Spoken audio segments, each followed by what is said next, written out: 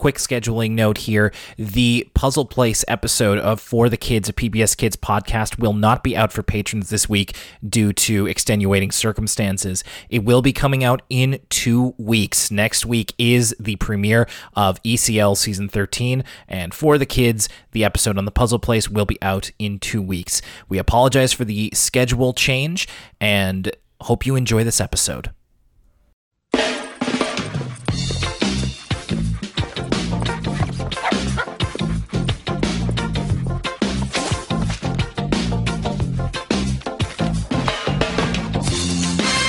I know something that I want to share. Oh, sorry about that. I've got, a certain song stuck in my head.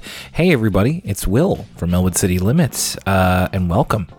I'm going to turn my microphone volume down, because otherwise I feel like I'm right in your ear with that kind of smooth, sultry tone.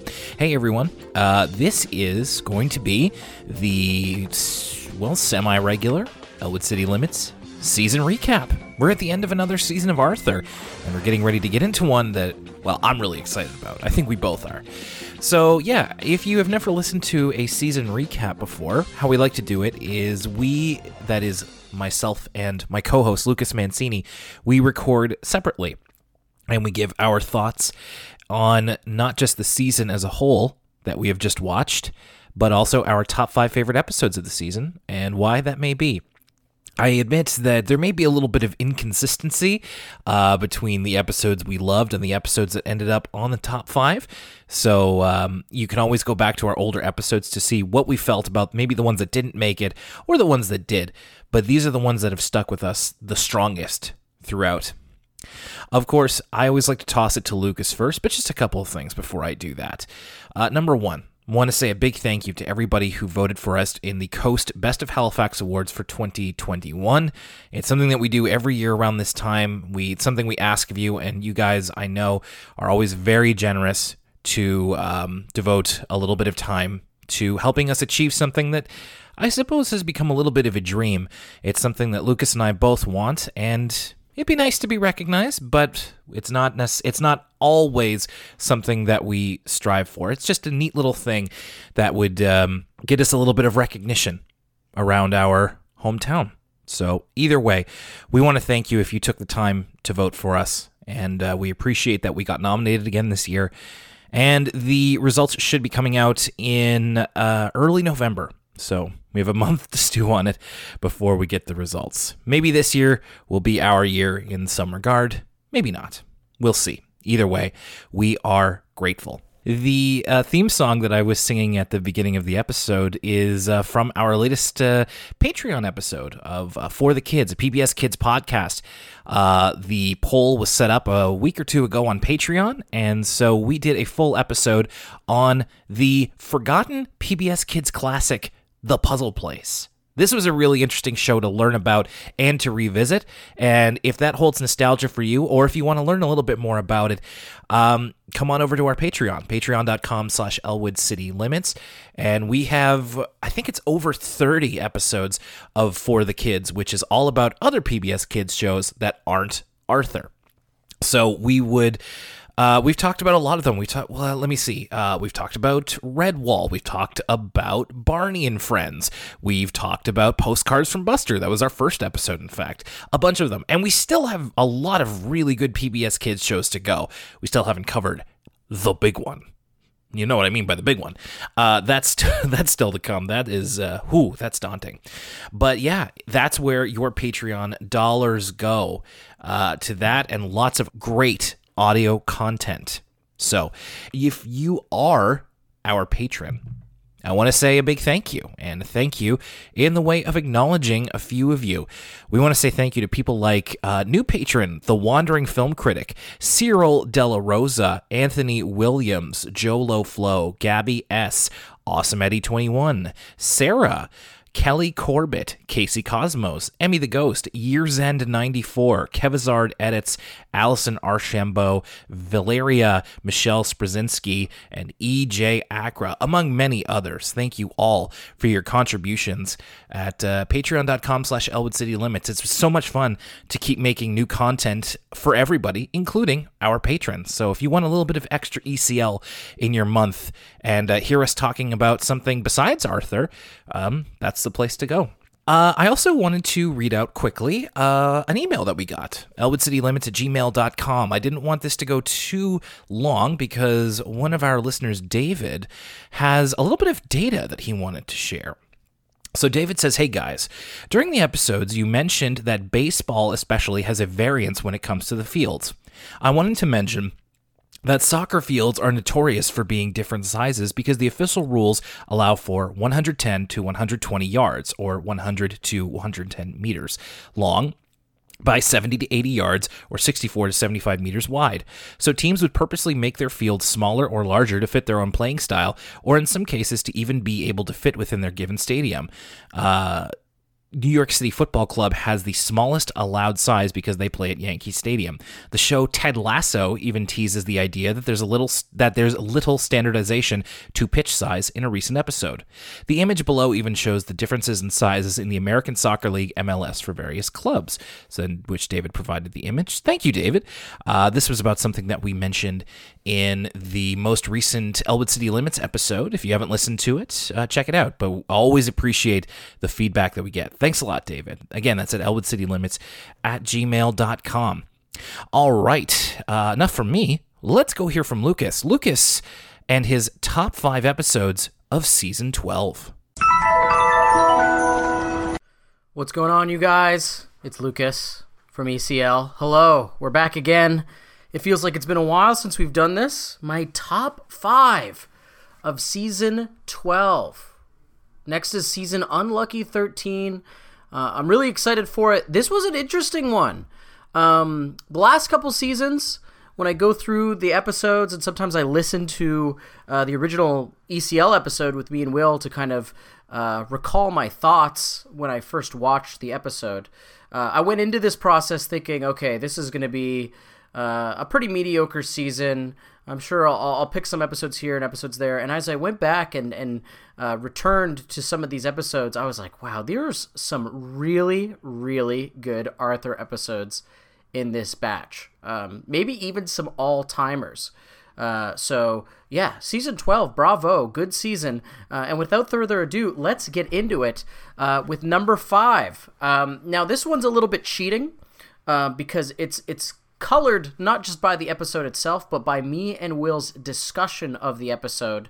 I implore you to go back and listen to this ECL if you haven't, because it's one of my favorite discussions we've ever had on the show.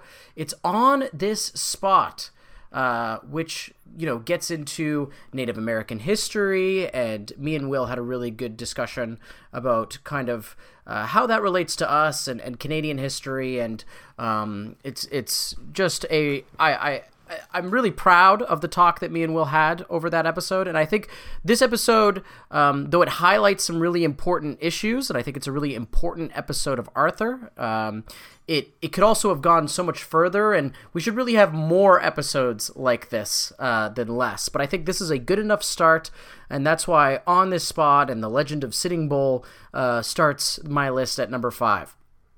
Coming up next is an episode that we watched pretty recently, I Owe You One, which it's the Grandpa Dave's Country Farm test of this is one of those episodes that has all the elements you want from a great Arthur episode.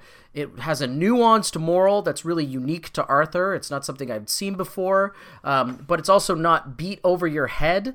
It believes in the audience's intelligence enough to let them make their own conclusions, and it's funny. It's really, really funny in a way that only an Arthur episode can be. I love the little 80s montage at the end. Fun episode. Next episode is one that I think I definitely maybe liked more than Will. I love this episode, Matchmaker Matchbreaker.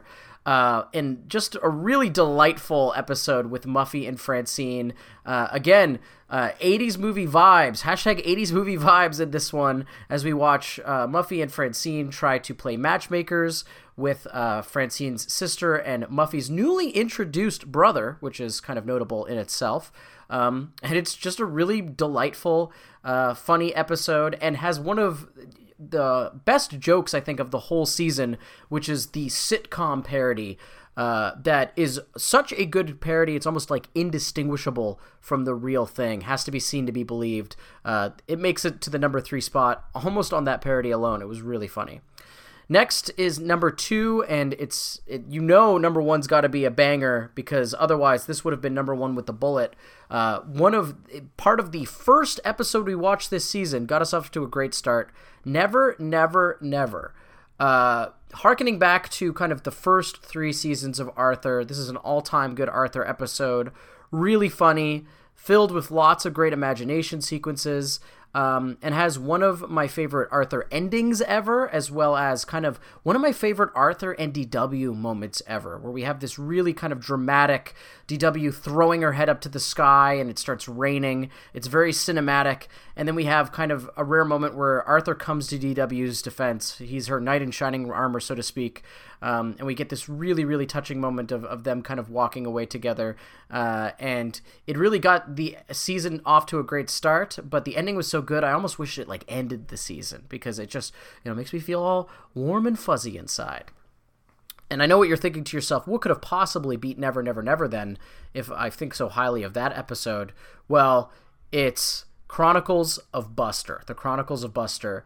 This episode might be the best Arthur episode, in my humble opinion, in the last 3 seasons. This is, without a doubt, the cream of the later seasons of Arthur crop. I almost don't know what to say. This is an episode that I would have never saw coming. Buster being addicted to his absurdly long Chronicles Collector's Edition DVD, the dream sequences in this episode, the kind of twists and turns it takes, just how gut-bustingly funny it is, and how, some of these times when I'm watching these Arthur episodes, I love Arthur, I think it's a really remarkable kids show, but sometimes, it is intended for kids, I'm an adult, my mind starts to wander, I lose focus. This episode, I was glued to the screen. I couldn't wait to see what was going to happen next. I think I said it in my initial review. It demands attention. If you were going to watch one episode of this season, this is definitely the one to see. This is up there now with all those Arthur episodes we always talk about from the first 3 seasons that, like, if I had to show someone Arthur and why it's special, this would be one of the ones I would pick. So yeah, that's my top 5 of the season, coming in at just under, look at this, 6 minutes. Sorry I didn't do another top 5. I usually do like a little fun one, but I'm busy this week, folks. It's been a busy week. Now that we're getting into the fall months. And I look forward to diving into season Unlucky 13 with Will in the coming weeks. So that's Lucas Beazzini. See you guys next time. Thanks a lot, Lucas. And now it's time to see how we lined up on this one. All right, so my top 5, this is not something I do a lot. Because the top 5 is going to start off with an honorable mention. But I suppose before I get into that, I'm getting ahead of myself. Season 12. It's funny, I always get a better look at the season after I go onto Wikipedia and look up the episodes at a glance, and now that I've seen them all. I will say, this season did have some good episodes, some very good ones that I really enjoyed, but it also had some really forgettable ones. And I think this is something that is going to be solved with season 13. I'm always afraid, the deeper we get into Arthur, the more we're going to get into the episodes that have less cultural impact, let's say. It's so interesting, the footprint of Arthur online in the last few years. I mean, we just had another discussion on the Patreon Discord about Arthur's Big Hit again. Like, that episode came out in the late 90s, and people are not only still talking about it, but they're still heated about it. And I just don't know, like, I literally don't know if there are that many episodes coming up in Arthur that are going to be that memorable or that kind of worth talking about. Like, there's a lot of episodes going through season 12 where I'm like, I don't even really remember that one. And granted, we did take a break of season 12 in the middle of it, so my memory isn't as clear as it could be. But there are a couple of these that I genuinely have no memory of, positive or negative. And I mean, I suppose I could go back and listen to the podcast, but I mean, have you seen it? We keep cranking these things out. So, I mean, I guess I don't think that there were any that were like egregious. Like, it's very rare that we run into the Arthur episode that's like really terrible. So there's always been a kind of steady level of quality to Arthur. But I think maybe worse than being bad is being forgettable. And we'll have to see if that trend continues as we inch ever closer to the Flash animation years, which we really don't have much of a foothold in, and it's going to be all new for us. But I do know for a fact, I know that there are some of you who are absolutely, like, cannot wait for us to talk about Season 13, which makes me really excited. So as much as some of Season 12 left me a bit cold, I know that there's more to come. So I'm just waiting for that stuff that you guys have been talking about. All right, so now let's get into my top 5. What I mentioned at the beginning is that this one has an honorable mention, which I don't believe that I've done all that much, but I wanted to make sure to shout this out. The honorable mention before my top 5 is On This Spot, which I really appreciate that it exists more than I liked it as an episode. It was one of 2 episodes this season where Arthur got a little lefty, and I like it. I'm into it. That was the episode where Arthur wanted to start a petition to recognize the spot that Sitting Bull stopped in Elwood City. So that led to me learning more about Sitting Bull, and it made me appreciate that there is we can have room for a character like Arthur to have a little bit of an opinion on something that's happened in real life history. It's the same with an episode that I'm going to bring up in a little bit, but I like how, of course, PBS it's a fairly liberal idea, creating public television to educate kids in various social issues as well as in, basic basic education as well. But it's still really cool every time the show kind of dips into something that is a little bit more left-leaning, and especially for something that was made in the late 2000s to talk about a Native American figure in quite a positive light, in the sense that Arthur wants to commemorate him. That's great, especially in light of the treatment of indigenous peoples and how it continues to go on today. And it especially the time that we watched this episode was very close to when a lot of talk about the residential schools in Canada was very hot. It was very much on the tip of everyone's tongue, so it really had me I think we talk about that in the episode. It had me thinking about that a lot. So I wanted to make sure to mention that. I think that was a great thing for the show to do, even though it wasn't like one of my favorite episodes from a content standpoint. Number 5. Let's start with number 5. This one is going to be easy to remember. There's a mushroom on your shirt. It's see, it still makes me laugh. Is That Kosher? This was part of the season premiere of Arthur, the very first one, and Joan Rivers as Francine's booby. I always really appreciate it when we go into the cultural differences of each character, and I think that there's still a lot to mine from Francine's identity as Jewish.